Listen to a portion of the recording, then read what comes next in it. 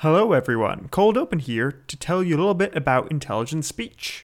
Intelligent Speech is an online conference happening this year on November 4th between 10 a.m. and 10 p.m. Eastern Standard Time, and the theme this year is Contingencies, when history meets the backup plan. It's going to have a large number of great speakers. It'll have 3 keynotes, 8 roundtables, and 32 individual sessions in 4 separate virtual rooms, and we are going to be one of the speakers, together with many other brilliant podcasts you've certainly heard of, such as Daniele Bolelli, Trevor from History of Persia, and several other sibling Rexipods. As listeners of the show, you'll be able to have an extra 10% discount if you use the code RULE at checkout. R-U-L-E, RULE.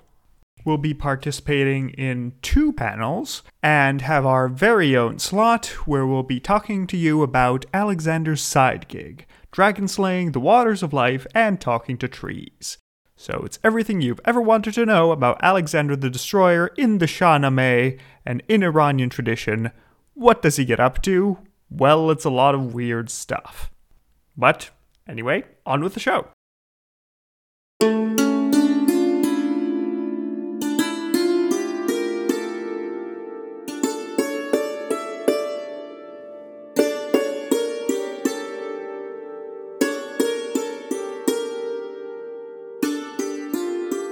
Hello, and welcome to So You Think You Can Rule Persia, the podcast where we rate and review all the kings of Persia from Diocles to Yazdegerd III. I'm Serial, and my pronouns are they, them. And I'm Umberto, and my pronouns are he, him. Hello everyone, and welcome to our episode 49, which is Artabanus III. Ah, another Artabanus. A known name. Yes, Artabanus the questionably An old numbered, favorite. because frankly, people disagree on how Artabanuses should be numbered, but we're going with the third. Right, I mean, I'm not surprised. We're in that period where you already were, some episodes before, being like, yeah, we're just, this is our canon, this is how we're gonna go about it, and some historians disagree. Some historians will disagree, we're sorry, just look up the dates. This is the one that becomes king in 12. There we are. Yeah, we're just Now being, you know. we're being self-consistent. But, Yeah, exactly. Yes, if you look it up on the internet, who knows? I'm happy to be here again and be recording with you, because it's actually been a little bit. Not as long as other times, but... It's been a while, but it's nice to be back. So that's And if you're listening to this episode just right after another, well, lucky you. You don't know. Good for you living in the future. I hope it's Exactly. good. So, Sarah, what do you remember from the last few episodes?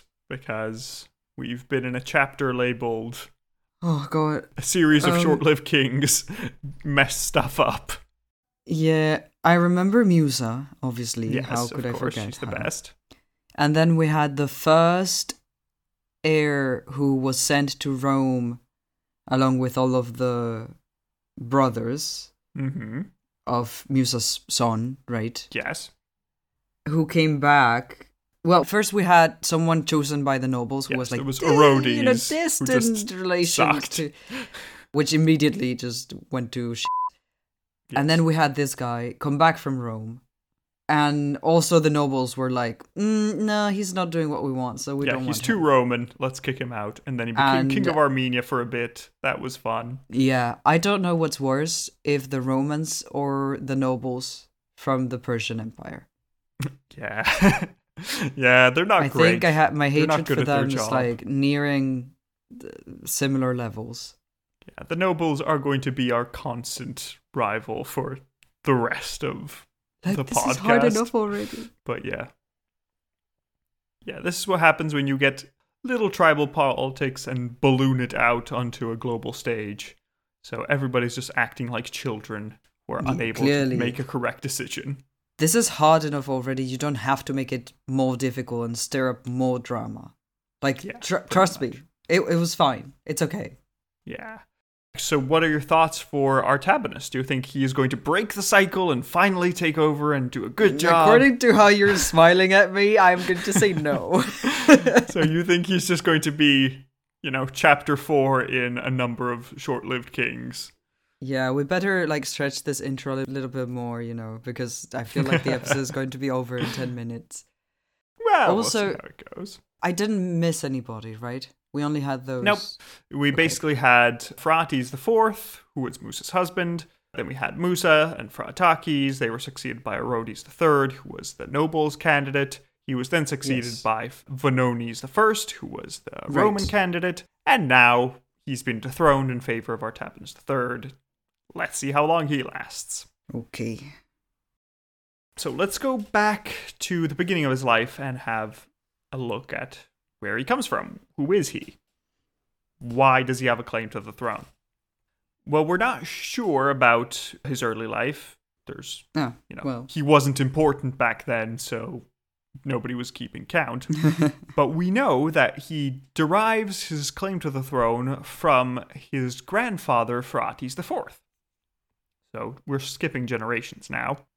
But he wasn't in Rome because he was descended from a daughter of Phraates IV. So that's why he was kept in Parthia. And, this daughter had married a Saka noble, or a noble from Sistan, a member of the Surain clan. So some of these important Eastern families. I see. And that made our little boy, Artabanus, be born as a member of the royal family, but also a very important Eastern noble family. So that's good, at least for him. Yeah, so based on the dates, it looks like he was born sometime in the 20s BC, which would make him roughly in his 30s when he first shows up on the stage and we look at his story. So as you remember from last time, a certain faction of the Parthian nobility, given his ancestry, presumably the eastern branch, had become tired of Vonones I for his degenerate Roman ways, and they looked for somebody who would do a better job. And Artabanus is a prime candidate for this, because in his youth he had been made the vassal king of Media Atropatene, which is this vassal kingdom in the northwestern part of the empire, so bordering Armenia. And if he already has a kingdom to start with, that means that it's going to be easier for him to take the overall throne. Also, it's close enough to Ctesiphon that he could just march to the capital and take it, so always bonuses. So as we saw last time, the civil war began. Artabanus had a first attack against Vonones, but this was repelled, unfortunately. But later he managed to regroup in the mountains of Media, and there he gathered a second army with which he could attack Vonones, and this time he was successful. So in 12 AD, he managed to enter the capital of Ctesiphon, was proclaimed king of kings, and Vonones was forced to flee to Armenia, where he just randomly became king, because he's here, so might as well make him. So, how do things work? Well, now Artabanus has a pressing issue that he needs to follow up. The thing is that, Vonones is now the king of Armenia, but that's dangerous, because, if Artabanus... It's always dangerous. Have you seen what happens in Armenia? Armenia is a dangerous place you need to be careful of. If you listen to this out of context, it just might mean like, oh, Armenia is just a dangerous land. But no, this is purely just because the politics are fucked and people cannot agree on how to properly govern this patch of land. Poor Armenians have to be so done with this nonsense. The Armenians are just being ping-ponged back and forth between everyone, which is not a fun place to be in. But yeah, so Artabanus is concerned that his rival to the throne, Vonones, is now king of Armenia. Because that means that Vonones could just take an army and try and reconquer Parthia the moment Artabanus' back is turned. So, what do? Artabanus sends a letter to the Romans, sends a letter to the newly minted Emperor Tiberius, and says, hey, we know you're approving of Vonones, but please make him leave or we'll declare war and make him. Okay? Good. Nice. Bye-bye. So, looks like the Romans are not really willing to start a new war in the East at this point. They're happy with the situation they're in. They're happy with the Pax Romana that they have going on. So they think, you know what? It's not worth it. Vonones is a Parthian prince anyway. We don't want Parthia and Armenia to eventually unify, so sure, we'll kick away Vonones, we'll put up a candidate of our own in his place. Sounds fair? Great. So everybody's very happy now. But now the problem is, who gets to be king of Armenia? Because, well, Artabanus, who's the closest geographically, says, okay, my second eldest son, Orodes, can become king of Armenia. My eldest son is going to be the heir to the overall empire, but my second son, he can have Armenia. That'll be nice. He's free. He Yeah, wasn't exactly. doing anything this Tuesday. Do you think the Romans react well to this? Oh my gosh. Well, clearly not, because they need to put their noses in everything that doesn't concern them. Yeah, so the Romans think, no, this means that Armenia is now a Parthian vassal. That's not how things work. We want Armenia as our vassal. So in 18 AD, Tiberius sends his adopted son Germanicus from the month of Germanicus. Yeah, bring back Germanicus. Indeed. What's this September nonsense? Ridiculous. Is it September or October? Yeah, it is September. Okay. Yeah, because it goes Julius Caesar, Augustus, and then Germanicus. But yeah, so Germanicus is sent to the east with power to negotiate whatever he wants as long as it's in Rome's favor. So, okay, nice. Germanicus marches into Armenia with a Roman army and places the son of a Roman client king on the throne. Because that's better, clearly. Yeah. What do you think happens to Orodes now? Because he was made king of Armenia, and now there's a Roman king of Armenia. How does this work out? Do we go to war, or like what's going on? Do we just let the Romans do this? Well, that's the dilemma, because Artabanus thinks, okay, I've just recently taken the throne. Things are still a little bit unstable. I could fight this long, protracted war with the Romans for Armenia, but it's not worth it. So he just says, okay, Orodes, don't fight. Just come back home. I'll find you another kingdom to rule. It'll be okay. I see. Yeah, because the Romans are going through a golden age. They've had Augustus, and now Tiberius is doing a fine job at ruling. While in the same 10 years, Parthia has gone through 4 rulers. And just, it's been a constant continuation of coups and murders. Yeah. So Artabanus decides, let's keep things calm. I don't need an extra reason for the nobles to hate me. I know they're probably scheming something, so let's just be calm. It'll be fine. Also, during this period of negotiation is when we get the end of Vanoni's life, because Artabanus, as part of these negotiations, sent a letter to Germanicus and said, hey, listen, my predecessor Vanoni's is somewhere in Syria. Could you send him away?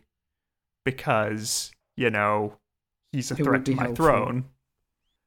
Also, we could just meet on the Euphrates if you want to talk in person. That would be fun. Germanicus didn't make any formal commitments, but he just quietly moved Vanoni's off into Anatolia, where eventually he was murdered. I see. And hooray.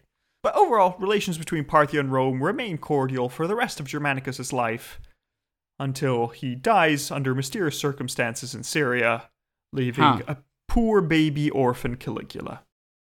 I'm sure that won't impact his psyche. At this point, Artabanus is left with a weird situation, because he's not in a crisis. That's weird. We're usually in a crisis by now, but I guess I can rule? Is that okay? Is anybody going to murder me if I try to rule? Let's have a look. Is this fine? Because, well, as we saw with all the previous kings, the nobility has grown massively in strength in the last century. Because originally, you know, under Mithridates II, we didn't really hear much about the nobles. They existed, but they weren't burning the empire to the ground every year because they felt like it. Yeah. And there are 2 main reasons why the nobility has grown like this. When did we go wrong? Yes, when and why did we all go wrong? Well, the first reason is that the empire has no more existential threats. So we don't need the nobility to just give up all its powers to a strong king like Mithridates I or the Second. We don't need a savior to run the kingdom directly and make sure everything runs. It's okay if the king is weak, because if you're a noble, you're just going to be fine. And it's not like the emperor is going to collapse around you. It'll be okay. You sure? So actually, it's even better if you have a weak king, because Well, who cares if you lose a few borderlands at the edge with the Romans? That doesn't matter. If my lands are in the middle of Iran, all I want to do is be able to rule them with more freedom. So you're going to support a weaker king. And the second reason why the nobles are getting very uppity is because there are no more massive conquests. Again, under Mithridates I and II, the empire just ballooned in size, conquering a bunch of new lands. And there the kings could easily make friends with the aristocracy by just giving them some of the new lands, saying, hey, I conquered a new province, here you can have 50% of the lands in it. Will you be my friend? Yes, okay, I'll be your friend. But now that there's just this massive wall with Rome, where we've learned that nobody can really push past this, well, there are no new lands to conquer that we can just give to the nobles. The nobles are just in a zero-sum game, where they need to fight amongst each other and make sure that they have the most favorable king to them on the throne. So all this system has created basically two parties in the nobility. There is one anti-royal pro-Roman party that wants the king to be as weak as possible and preserve noble privileges. And then there is another more nationalist party that wants the state to be solid and united against foreign threats so that their own interest can be preserved. This is generally more of the Eastern nobility. So these are the ones that have put Artabanus on the throne. Because, they don't want the Western nobles to get too much power under the Romans. Otherwise, well, that means that the East will be neglected, and that's a whole mess. Yeah. And that also explains why a lot of the Roman pretenders we have seen and will see, like, remember Tiridates a while ago, who was always being a pain, Tiridates the pterodactyl. Yes. Well, the Roman pretenders generally don't find much support in Iran proper. They just tend to find support in Mesopotamia, where a lot of the pro-Roman nobles are living. So this shows that there's a bit of a split. I see. But then Artabanus looked at some other elements in the kingdom which he could use to gain more power. He looked at all the vassal kings, like, Media Tropatene, Karakine, Persia, Elymais, all these lands. And he thought that if they have their native dynasties, they're going to be impartial to whoever rules. They don't care, right? But if we place on their throne members of my family, members of the Arsacid royal dynasty, well, then they'll have an interest in keeping the royal family on its place and make sure that they support the correct side during any civil war. So that's nice. What he does, for example, he sets up his own brother Vonones as king of Media Tropatene, basically taking Artabanus' place where he was before. And he tries to replace a lot of the more powerful kingdoms with members of his family that he can trust and that he knows will support him in the case of any instabilities. But also another problem that he's inherited from past rulers is the Greeks. The Greeks. Yes. Because ever since the Seleucid days, there was a massive Greek population, and it is dominant in many of the important cities of Mesopotamia, either because these cities had just been founded by Greeks. So, Ctesiphon is descended from Seleucia, which was settled by Greek settlers, generally from Athens. And also, it's just because Greeks migrating to the east generally didn't just move to a tiny village nobody had heard of. They just moved to a big city where they could seek their fortunes. And the fact that there are so many Greeks, and the fact that the Seleucids were relatively hands-off in their government of cities, they gave a lot of freedoms to them. This means that Artabanus not only has to deal with the nobles, the vassal kings, but he also has to deal with these powerful semi-independent cities, which can just rebel, and hey, if they are Greeks, they tend to have friendship with the Romans, and we don't want to just break apart and join the Romans that way. Yeah. So Artabanus decided to go to a new point of view. He decided to try and systematically reduce the power of the Greeks in his empire to make sure that his own royal authority could be established and safe. So what does he do? Well, first of all, he's the first Parthian king to no longer have friend of the Greeks on his coins. Wow.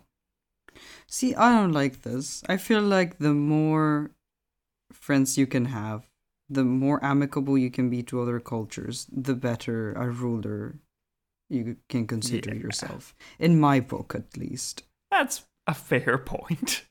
But he Like, I will see try to why be this is amicable to some happening, people. but, you know, Mm-hmm. antagonizing an entire culture, I don't think is ever, like, good. Yeah, it's not ideal. We don't love that. And, you know, the reasons that have been put forward for him stopping this is, well, the first one is that Greeks and Parthians had been intermingling for 200 years since, you know, the Seleucids fell, so it was basically a meaningless distinction at this point anyway, so it doesn't matter. But another theory is that Artabanus wants to distance himself as much as possible from the Greco-Roman world and their pretenders. You know, his predecessor was a Greco-Roman implant, so he wants to make sure that everybody knows that no, we're not in favor of these Greek-Roman people. We are keeping the empire for ourselves. Also, there's a very clear example of Artabanus reducing the independence of these cities by appointing his own members to the city councils. Yeah. And there's a very clear example of this in a letter he sent to the city of Susa, where he defends his own appointed man over the ruler that the city elite had elected.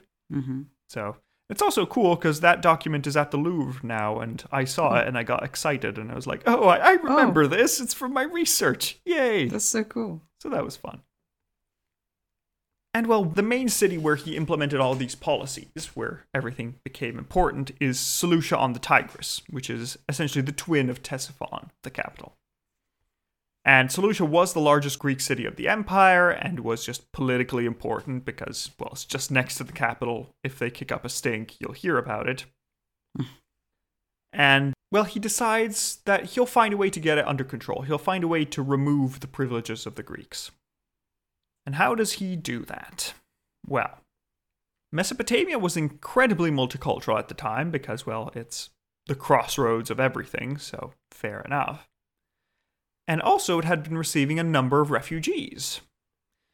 It had been receiving a number of refugees from the Roman Kingdom of Judea, which had recently been absorbed into the empire.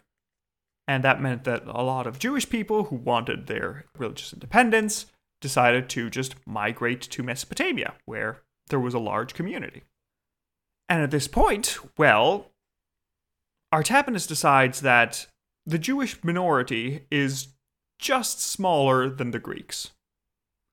If I make them more powerful, they'll fight the Greeks for me, and they'll be too busy fighting each other to actually worry the throne. Oh god. Did this work? It worked pretty well, actually.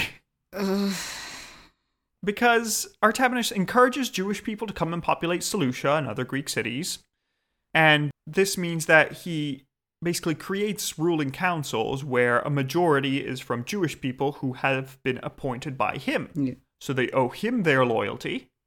And if the Jewish people become too powerful, then the Greeks will go to the king and ask him for help. So the king can say, okay, fine, I'll grant you this, but you owe me a favor. Yeah. So he's becoming very, very powerful and making sure that there isn't as much chaos overall. So that's quite nice. We're also told by Josephus the story of two Jewish brothers who became bandit kings in northern Mesopotamia. And Artabanus, after trying to suppress them for a while, decided to just deal with them by inviting them to court. Okay. At first, only one brother came, but when he saw that Artabanus wasn't going to kill them all, the second one came as well, and Artabanus just decided to make them official governors and said, just continue to do what you're doing, just pay taxes. Okay, cool. If you can't have fun. Meet them, join them. Yeah. Now, of course, this did not sit well with the Greeks. Of course. Who were losing all their power, which means that this policy was met by a series of anti-Semitic massacres in Mesopotamia in the 30s. I was worried about that, yeah. Yeah, not good. But yeah, so this is what's happening in internal administration, but how's the external world going? Well, in the meantime, there was a lot of movement in the east. So in 19 AD, a man called Gondopharnes who governed Sakistan, who was maybe a member of the Suren family, declared independence and took the Saka kingdoms in India for himself and made himself king of kings of a new Indo-Parthian empire. Due to the Roman sources who are telling us this being very far away, we don't know much about the detail, but it looks like Gondophares had the Indus River Valley and the southern eastern portion of Iran. And interestingly, there is a tradition among Indian Christians that Gondophares was visited by St. Thomas after the crucifixion and was eventually converted, becoming the theoretically first Christian ruler ever. Okay.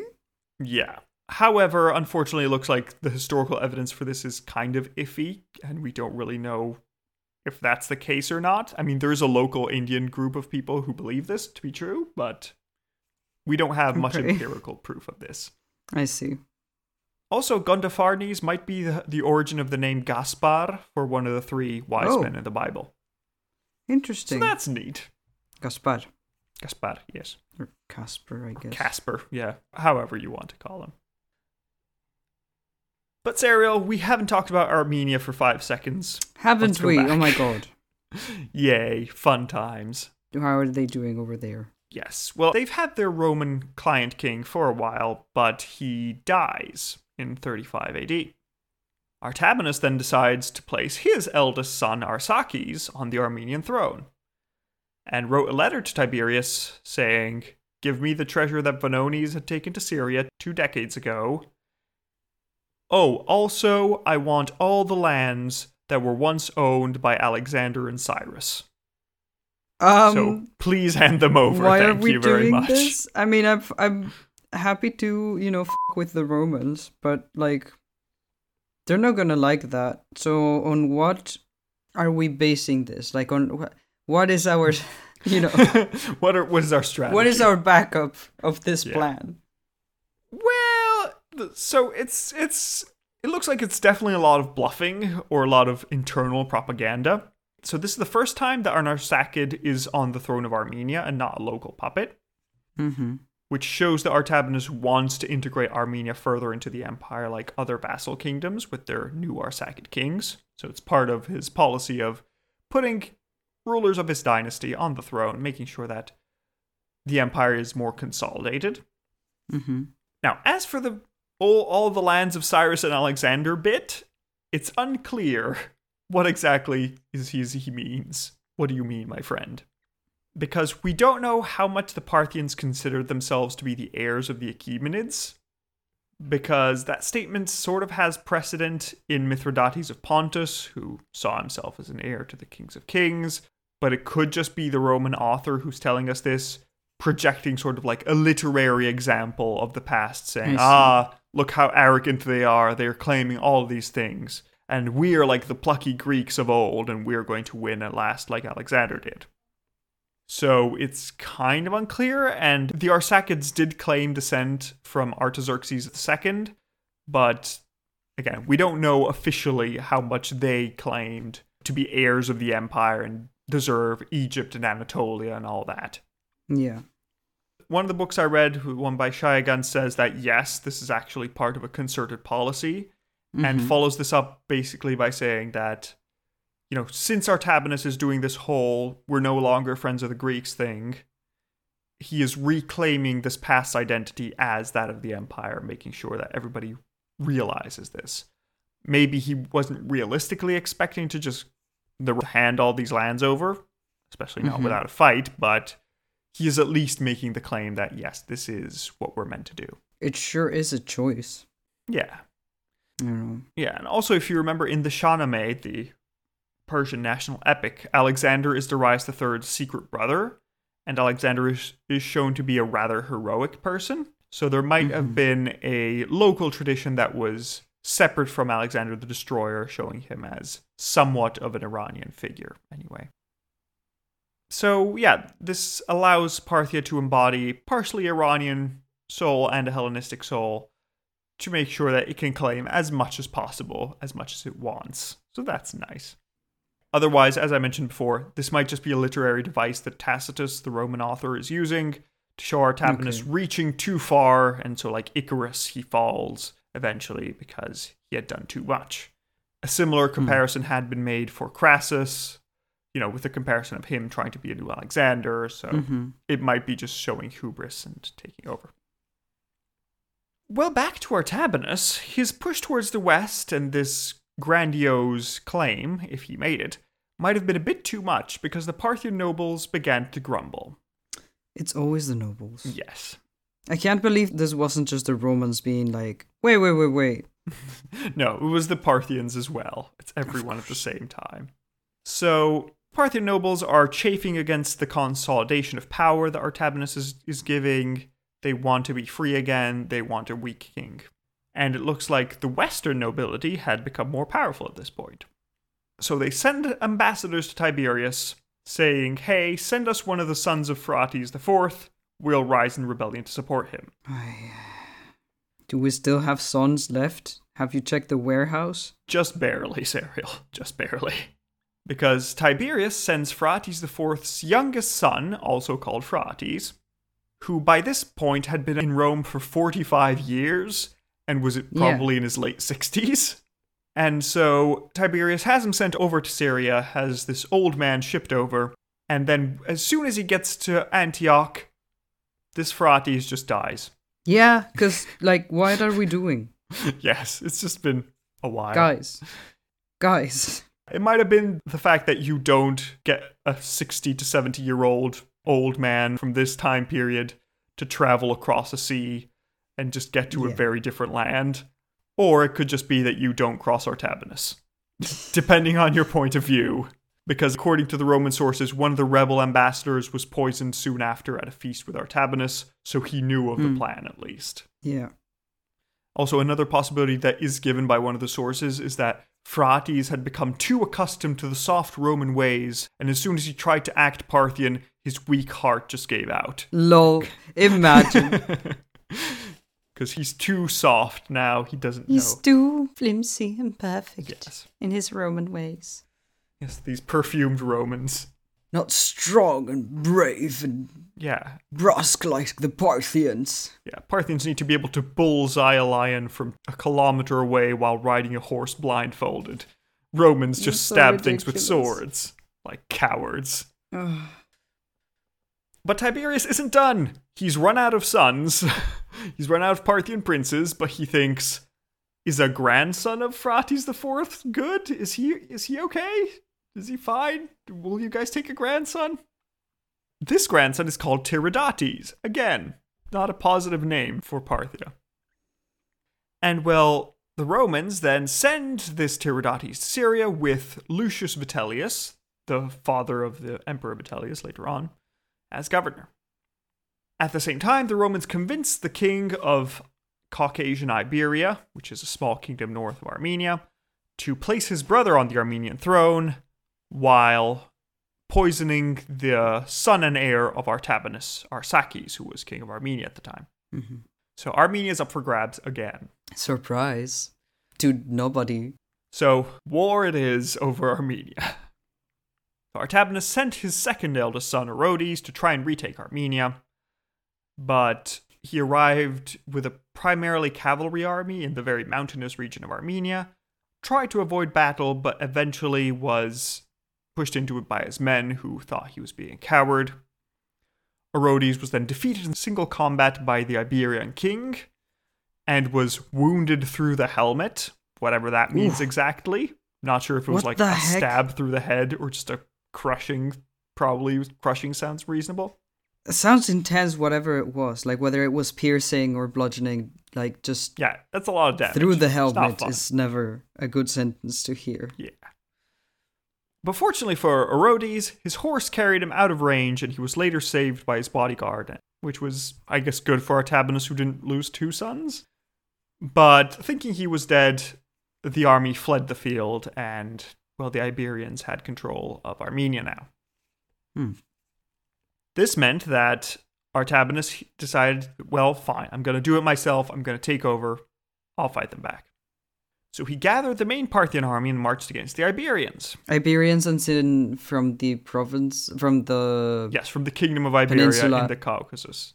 Not the Iberian, the Spanish people. I just wanted to clarify. Yes. There are 2 different types of Iberians. There are also 2 different types of Albanians. I don't know why they doubled up the names. This is all very messy. very simple and helpful. Love that. Hey.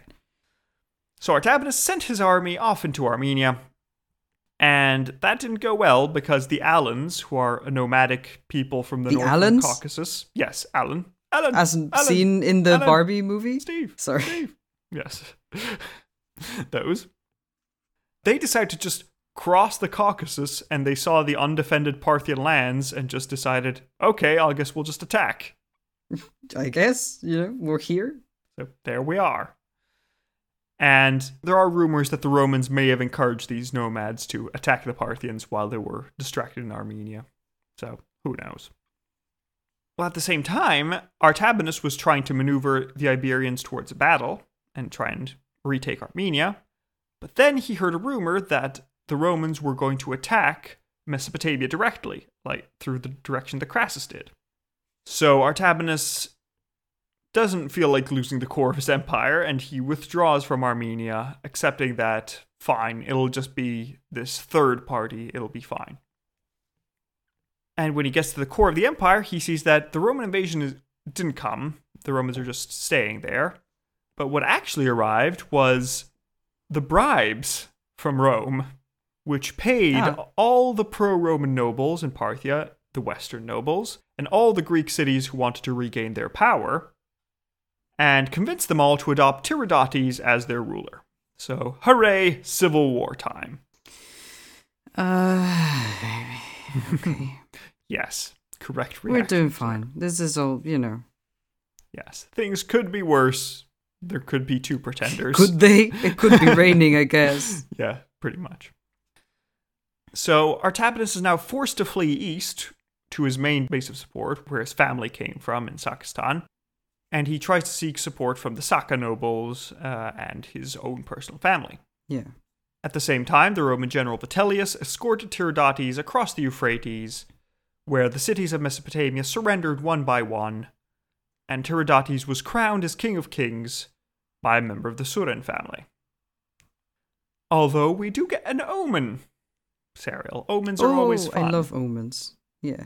It was basically saying that the river flooded when Tiridates crossed it. Some people, his fans, interpreted it as the river greeting the new king and saying, welcome, king, let us hug you. Sure. Others instead saw it as the river trying to stop his crossing, which for any Italian listeners is very much Il piave mormorava. Care to elaborate on that, or like? It's a World War I thing. It happened. Oh. The river was stopping the Austrians. It was a thing. Didn't work out well for anyone, but there we are. But also, Tacitus says there was another omen because the foam of the river seemed to make the shape of a diadem. And that was a great sign for Tiridates. While other people in the camp said that that's bullshit because rivers just make up omens and sweep them away as soon as they're made, so we shouldn't really trust that. Like what do you mean the shape of a diadem? Did you throw a rock in the river? Yeah, there was a circle in the water. Wow. Congratulations. The gods are truly on your side. But the game wasn't over for Artabanus. Despite Tiridates being Mesopotamia, he was short on cash and was forced to besiege a fortress that contained Artabanus' treasure and wider family. Also, many of the eastern satraps did not attend the coronation, showing that he wasn't accepted by everybody as a legitimate ruler. So Artabanus knew what the nobility is like. He knew that the nobles don't like any choice they've made, so if he probably just waits 5 seconds, they'll turn on Tiridates and he can make his way back. That is fair, actually. So, reasonable enough. As we have seen, that is true. So it happens that the nobles, after just a few months, come crying back to Artabanus saying, "We are so sorry. We didn't mean to overthrow you. Please come back. This guy's way too Roman. We didn't learn our lesson from last time. Please save us." They ask... I don't get it. They ask for someone from Rome, and then they're like, "Oh, it's too Roman." Yes. What? Come on. They're not very good. They're not great. They're just terrible. Yeah. And apparently they find Artabanus in Hyrcania, clothed in rags and living on what he could hunt. Wow. And apparently Artabanus, when he's reached by the noble contingent, he decides to gather contingents of Saka nomads and heads west, always wearing the rags to arouse sympathy, saying, "Look what the Romans have done to your king. Let's go take our revenge." I thought it would be like it would make him look more weak. I mean, if he's at the head of a massive army, yeah, I guess it probably helps, but yeah. You can see the values of both points of view. You could either see the value of being like, clothed in glory, saying, look at me instead of the other guy. Or you could show, look how we've mistreated our king. We should save him. So Artabanus marches all the way to Seleucia without any confrontation, and only there does he finally meet Tiridates. So some in the usurper's court asked him to attack now, while Artabanus' soldiers were still tired from the journey, while the others suggested that he should just run past the Tigris and wait for Roman support. What do you think Tiridates does? Do you think he charges into battle while his enemy is unprepared, or do you think he just withdraws and asks Daddy Rome for help? Yeah, that depends how much of a bootlicker we are and how, secure or insecure we are in our own forces. I think he should attack while the enemy is not prepared. I think that will give him an advantage. Yes, nobles have been deserting him for a while. Yeah. If he feels unprepared himself, then I don't know. Well, Tiridates chose to withdraw. He feels that of course he can't trust the nobles around him. He's probably going to be betrayed. If he tries to go for a battle, he might just lose. So he should just strengthen his position by getting Roman support. Is he gonna get it? We'll see. Rome doesn't actually care about it. Rome is like a capitalist CEO. Yes. Who doesn't care about their own workers, really. It cares about profit, and if you are no longer profitable to support, then we're not gonna. Yeah, pretty much. That is Rome's spirit. And not only that, it's not so much Rome that's the issue, it's that Tiridates flees west, and at that point, this trickle of nobles that were betraying him becomes a flood, because everybody thinks, wait, he's not even going to fight for us? He's just going to run home to the Romans? What are you doing? And everybody just runs to Artabanus, throws themselves on their faces and say, please, we're so sorry, we didn't mean to. He's an idiot, we recognize that now. Oh, you do? Wow. Are we early enough to be forgiven? Are we? Please? I'll think about it. Yeah. It ends up so bad that Tiridates crosses the border into Syria with just his personal bodyguards, and that's it. Wow. His army is gone. Everybody's just abandoned him constantly. Wow, that is bad. Yeah. That's kind of sad. And, so with the usurper gone, Artabanus reoccupies all Mesopotamia and meets the Roman general Vitellius on a bridge of boats over the Euphrates on their common border. The visual of a bridge of boats is always so impressive. It is very cool, especially on a massive river. That's always very impressive to look at. And there they conclude a deal. We're not sure what the deal was exactly. No, wait, there's no, record of it? No, we just see the consequences and we just assume, this is probably what happened. Some deal was reached. Yeah, exactly. We just know they meet and afterwards they're not fighting and things happen. It'll probably be fine. I feel like it would be kind of important to record what the hell was happening. Yeah. No, the Romans don't want to record deals in case they have to break them later. They don't want anybody pointing to the correct direction. Actually, yeah, that makes a lot of sense. I don't know what I'm talking about. But yeah, despite not knowing the details, we know that Rome formally withdrew its support for Tiridates as ruler of Parthia, so okay, that's one usurper done. And also Artabanus, as part of insurance, would send his own son Darius to live in Rome as a hostage. Why are we still doing this? No. Well, the fun part is that when he gets to Rome, Darius meets the new Roman emperor. It is a fellow called Little Boots. Caligula. No. Yes. Death. So, that's intense. Yeah, I'm sure that went fine. Yeah, Darius will follow Caligula around and will be forced to cross with Caligula, while Caligula was wearing Alexander's armor, of course. They cross the bridge of boats that Caligula built across the Bay of Naples something that Caligula himself compared to the crossing of Xerxes and Darius into Europe through the Hellespont. Yeah, sure. So, little delusional psychopath. That's, yes. Yeah, I'm sure nothing will come to bite Caligula in the butt. He'll be fine and rule forever. Beloved king. Yeah, beloved king. Weirdly, actually, somewhat beloved because he put up a bunch of games, right? Yeah. I think Nero's more beloved than Caligula, but still, yeah. Caligula is probably more damned by the Senate and was actually just kind of a as opposed to a full-on monster. But who knows? We love the stories. Yeah. Also, the whole thing that started this war, Armenia, in the end, we decide that the Iberian king that was in Armenia will remain in Armenia, but the Romans will accept the Parthians holding on to the land they had occupied from Armenia. Cool, lovely. All right. I was going to be like, did we have a war for nothing again? Sort of. Yeah. It was close, but not quite. No, it was. We do have some, Also, the Roman and Parthian diplomatic parties had lavish feasts on the boat bridge before each returning to their respective lands. And apparently, Artabanus gave Vitellius a 3-meter tall man called Eleazar because why not? Because, if you have a 3-meter tall man, just send him to the Romans. I'm sure they'll find some use for it. They'll know what to do with it, I guess. Yeah, it's like, I don't know. He just showed up one day. Sure, you can go. Okay, but despite Artabanus winning the civil war, he still has a mess to deal with. It's never easy. Because all the nobles he was trying to constrain and make more loyal, they just rebelled. And all the Greek city-states in his empire, they just sort of rebelled again. Also, it looks like Seleucia kind of declared independence in protest over the reduction of its rights.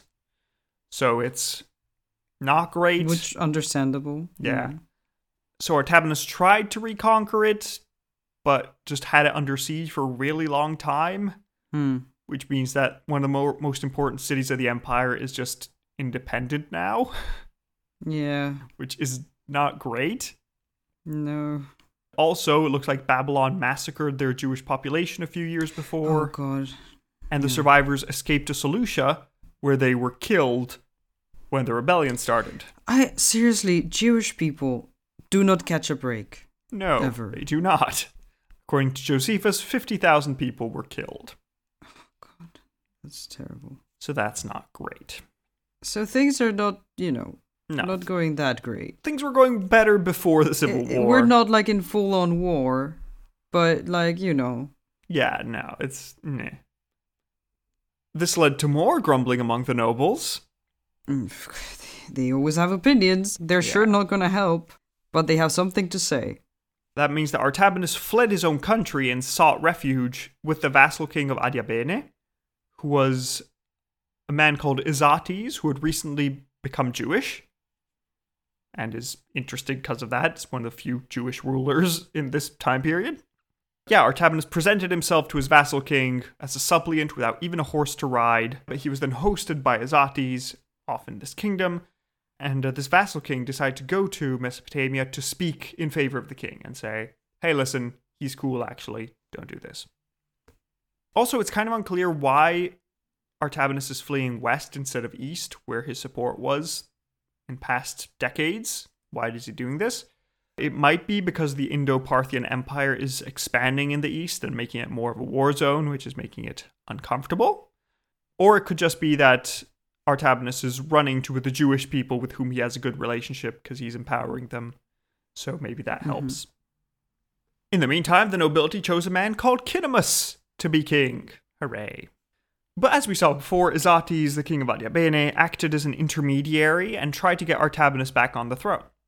And at first the nobles refused because they thought, oh no, this means it's going to start a civil war, it's going to be a whole thing again, let's just keep Cinemus on the throne. But Cinemus apparently decided that he'd be happy to abdicate in the end. Either because he actually liked Artabanus, because he had been raised by him, or because he saw that, well, I'm going to get murdered if I don't, so I should probably just give up the throne peacefully and it'll be fine. So Cinemus went to Artabanus, placed his own crown on Artabanus' head, and our king managed to return to the throne. So hooray! Hey, we're doing much better than I thought we were gonna do. Yeah, it could have been worse. And in exchange for the loyal service returning him to the throne, Izates, king of Adiabene, was granted the city of Nisbis and its surrounding lands, which had once belonged to Armenia. So, hurrah! Artabanus is back on the throne at last, just in time to die peacefully of old age in the year 38. And finally, he managed to keep the throne all the way until his death, despite everything going wrong so far. So, thoughts, Serial? Yeah, it was much better than I thought would be. It wasn't immediately overthrown, which is good, despite them trying desperately to do so. Yeah. But yeah, he did some good stuff.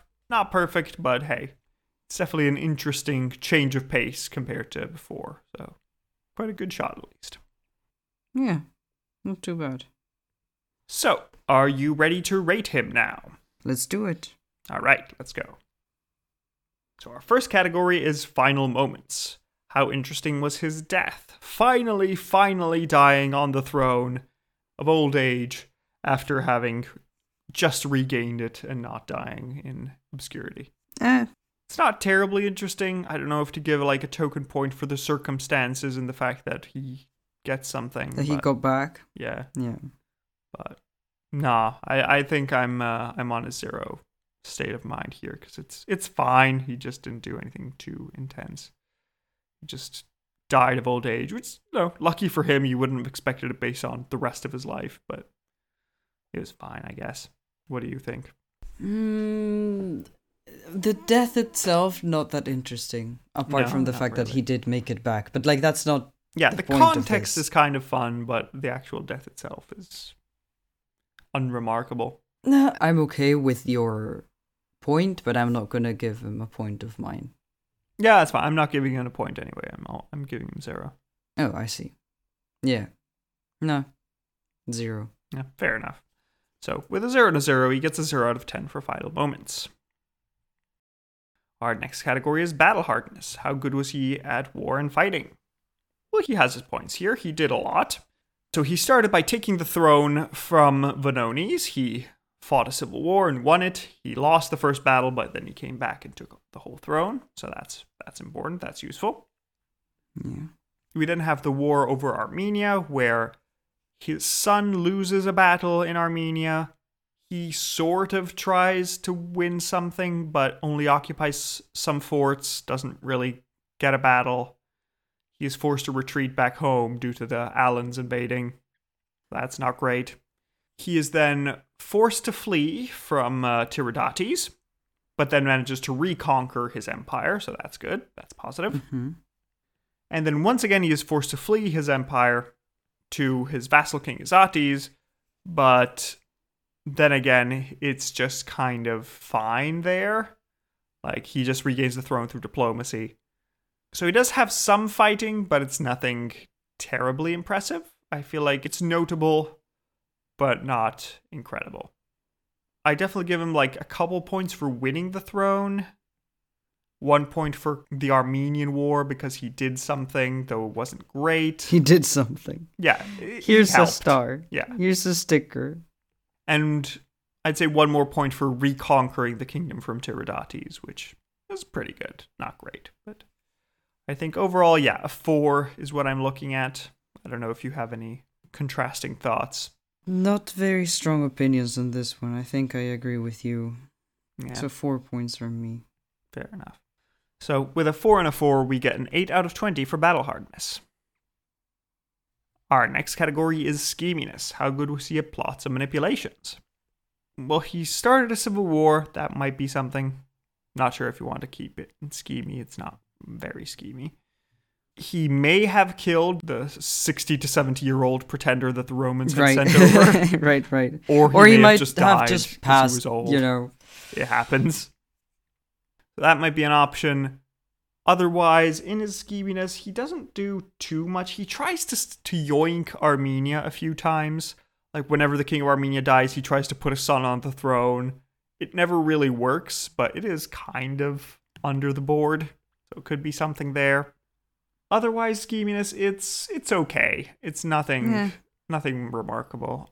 Yeah, nothing much. I feel like giving him a 1 just encompassing everything all at the same time, because otherwise he's not too impressive. Yeah. How about you? You're matching? Yeah, I'm not impressed at all. I don't think I would give him any point. Like, I don't remember anything schemy. Maybe the Armenia thing, but like that's pushing it. Yeah, I think that's more like, oh, do I have to give it for anything? Like, do I have to find something at all? Yeah. Okay, so you're staying with a 0 then? Yeah. Okay, fair enough. So with a 1 and a 0, he gets a 1 out of 20 for scheminess. Our next category is shock factor. How shocking was this man? We don't hear too much about him, actually. I mean, he is sort of shocking. He is withdrawing rights from the cities. He is placing the Jewish people in positions of power over the Greeks. He is trying to bridle the nobility.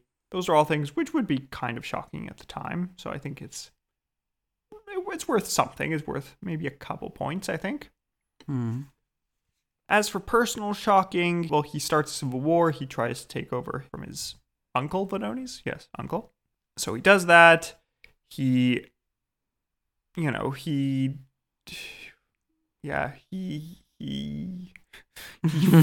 really trying. Yeah. He runs away from his throne to seek refuge at Izati's place, which is kind of shocking. The fact that your king would just run away. He runs away twice and then comes back, which is something. But otherwise, it's not hugely shocking. I'd say I might go for like a 3, considering the whole privilege revoking and imposing power, but that's not super shocking. And then they're running away. But otherwise, I wouldn't go much more than 3. I'll go for a 2. I'm not that impressed. I don't find him that shocking. That's fair enough. Yeah, it's not that far. Yeah, he's not the one murdering tens of thousands of people. That's just the consequences of his actions. Sadly. So, like, I mean, having the power that he had, like, in a way, yes, he is the one murdering the people. Yeah, but he didn't order it. He just said, no, that would have been like a completely different. Yeah, he's telling everybody, level. Why don't you just get along? It'll be fine. And then everybody's like, no, but we prefer genocide to getting along. He's like, oh, that's unfortunate. Well, that's a shame. Yes. Yeah. So are you sticking with a 2 or are you bumping it up? No, I'm sticking with a 2, I think. Okay, fair enough. Again, because he was not the one committing said genocide technically on his orders. Yeah, that would have been, Okay, so with a 3 and a 2, we get a 5 out of 20 for shock factor. Our next category is Aaron Shai. How good was he for the Empire in general and Iran in particular? Well, here he has more to talk about. He is doing a reasonably good job. So if we look at his reforms, he is consolidating royal power, trying to take it away from the nobles, make things more stable. Yeah. The nobles. Yeah, he's trying to take power away from the cities, making sure that there isn't a monopoly on them anymore. He's trying to reestablish Parthian authority across the empire, trying to make sure that the vassal kings are now members of the royal family so that they're more easy to control. He also tries to expand in Armenia a few times and tries to expand the royal influence there. He does manage to gain some extra lands in Armenia by the end. And he does manage to kick out the pretenders that attack him, and this sort of stops the chain of constant usurpations that was there until he came on and stopped this. Mm-hmm. He is basically the end of the short-lived rulers chapter, because that's amazing. That's great. He makes sure that we're no longer having the nobles elect a new king every 5 months and killing them again. So that's neat. He then also ensures that the royal power is spread out across the cities. He empowers the Jewish population to act as a counterweight to the Greek power and make the king more influential in the cities. Mm-hmm. On the downside, it seems like he's losing some land in the east. We don't know very much about this, but it looks like bits are falling off a little bit. And also, by the end, the civil war with Tiridates has made it so that his reforms aren't nullified, but they're lessened in their effectiveness. And also, Seleucia is basically independent and is just next door to the capital. And that's not great. Right, I was going to say the whole thing with this and with Babylon, right? Yeah, exactly.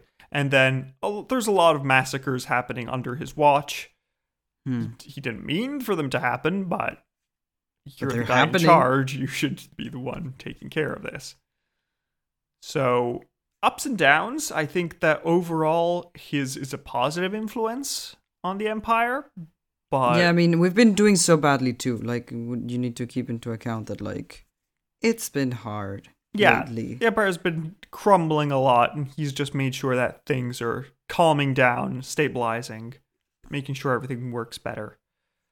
And this is essentially the end of this first phase of Parthian history. He is introducing a new phase that will have its fuller realization under one of his descendants, but we'll see later on. Huh. So I think it's definitely above a 5. I think it's a positive effect. I'm hovering between a 6 and a 7. I'm honestly going for a 6. If the civil war with Tiridates hadn't happened, probably a 7, because his reforms would have had more effect. Right now, he tried. There are cracks in the facade, but at least he's doing something. I have to say, the fact that we are out of the period of rapidly succeeding, like, short-lived kings is a lot of points in my book, because that's those periods in empires are always really difficult, and I'm glad that he was the one to make it, you know? Yeah, exactly. I don't know how much he had to do with it directly, you know? I mean, he held on to power long enough that it stopped being a routine. If you went for a 6, I guess I'll go for a 7.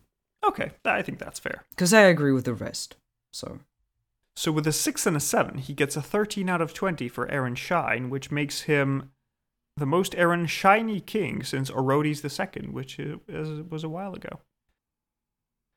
Our next category is Face of Faces. What do you think this man looked like? Well, I need a moment, but I will tell you. Okay, so Serial has finished their drawing. Let me pick it up and I'll have a look at it. Excuse the lack of, inspiration Very nice. This one.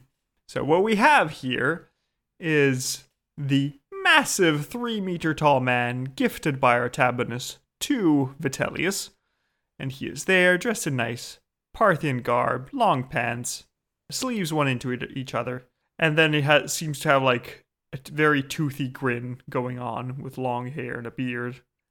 And Artabanus is there to the side, also in his pants and robe and nice diadem, long hair and a beard, saying, "It's a gift. Please take it." Because we really don't know where to put it anymore, please. Presumably. If someone's 3 meters tall, it's difficult to find houses for them. So there we are. Thank you, Serial. You're welcome.